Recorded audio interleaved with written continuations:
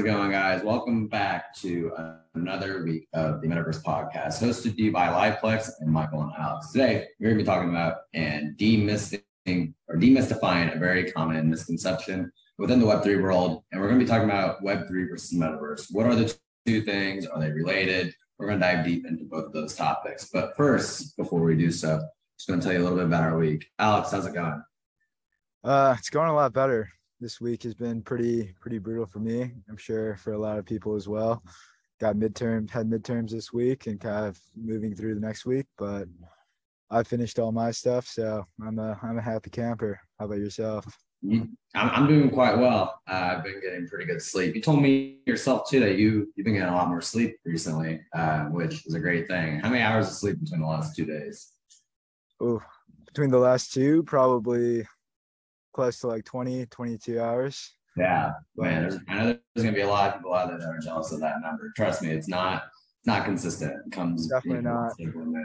And happy daylight savings. At the time this is being recorded, daylight savings just occurred, so we're all enjoying that extra hour of sleep. But today we're here to talk about a little bit about what the difference between the metaverse and Web3 is. You'll hear those two words be used almost interchangeably, but there is actually a pretty big distinction between the two, and we're here to talk about it. So first, it might be a good idea to talk about like what the metaverse is first, concerning one, not only have we already talked about it, but two, you'll see that the metaverse is actually just kind of a component of Web3, but we'll get into that later. So just like kind of a brief, quick little introduction on what the metaverse is. The metaverse is this new, I would say, revelation within the internet where rather than, I would say perusing or browsing the internet, you actually get to experience the internet.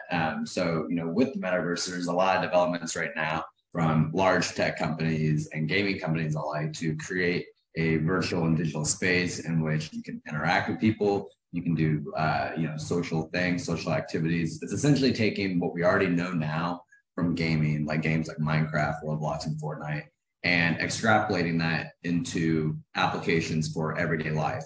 So, whether it's you're going to meet, some of your employees in your metaverse workspace, or you're just going to go out for a drink with a couple friends who are all remote, that's essentially what the metaverse is trying to achieve. Yeah. Yeah, pretty much. Like, I think you covered a lot of the kind of basic points of the metaverse, but yeah, kind of like you were saying, essentially it's just a virtual space where a lot of people are able to kind of interact with each other, and rather than like kind of like messaging platform, it's more of a real interactive kind of platform where you can actually kind of speak and kind of just like communicate with other people in real time using a lot of the tech being developed related to the metaverse and stuff. So yeah, and like I said, we've talked about this quite a bit on this podcast, about like kind of what goes into a metaverse. We've talked about NFTs a lot and how that's kind of like the e-commerce or the the economy of what the metaverse might run on, as well as like cryptocurrencies and metaverse worlds.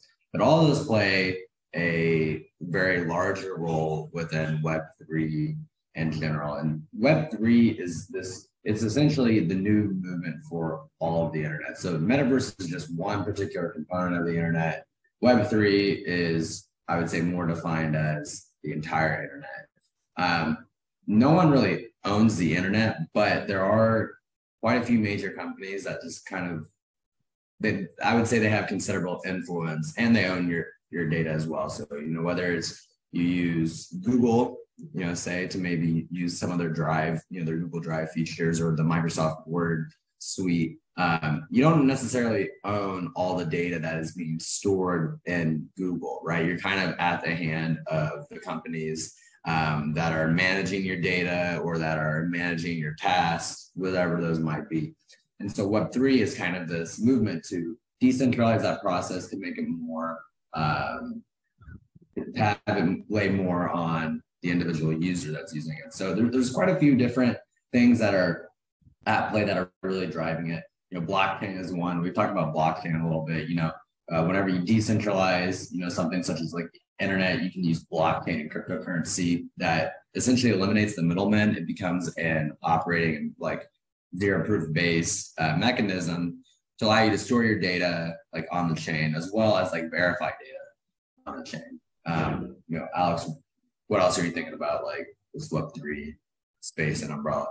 Yeah, I know like us being in Silicon Valley, we always hear a lot about like AI and kind of like new ways that AI can kind of be utilized and also kind of like how it can be optimized. But for those of you, I'm sure everyone's sort of heard of like AI or artificial intelligence, but essentially is a series of algorithms where they kind of, it's essentially like machine learning models where they just kind of learn based off of user preferences and things like that. And kind of once it's collected enough data or collected enough kind of information about, a person or kind of like about a community, it can kind of like better show some of the more relevant results related to kind of like what people are interested in, things like that.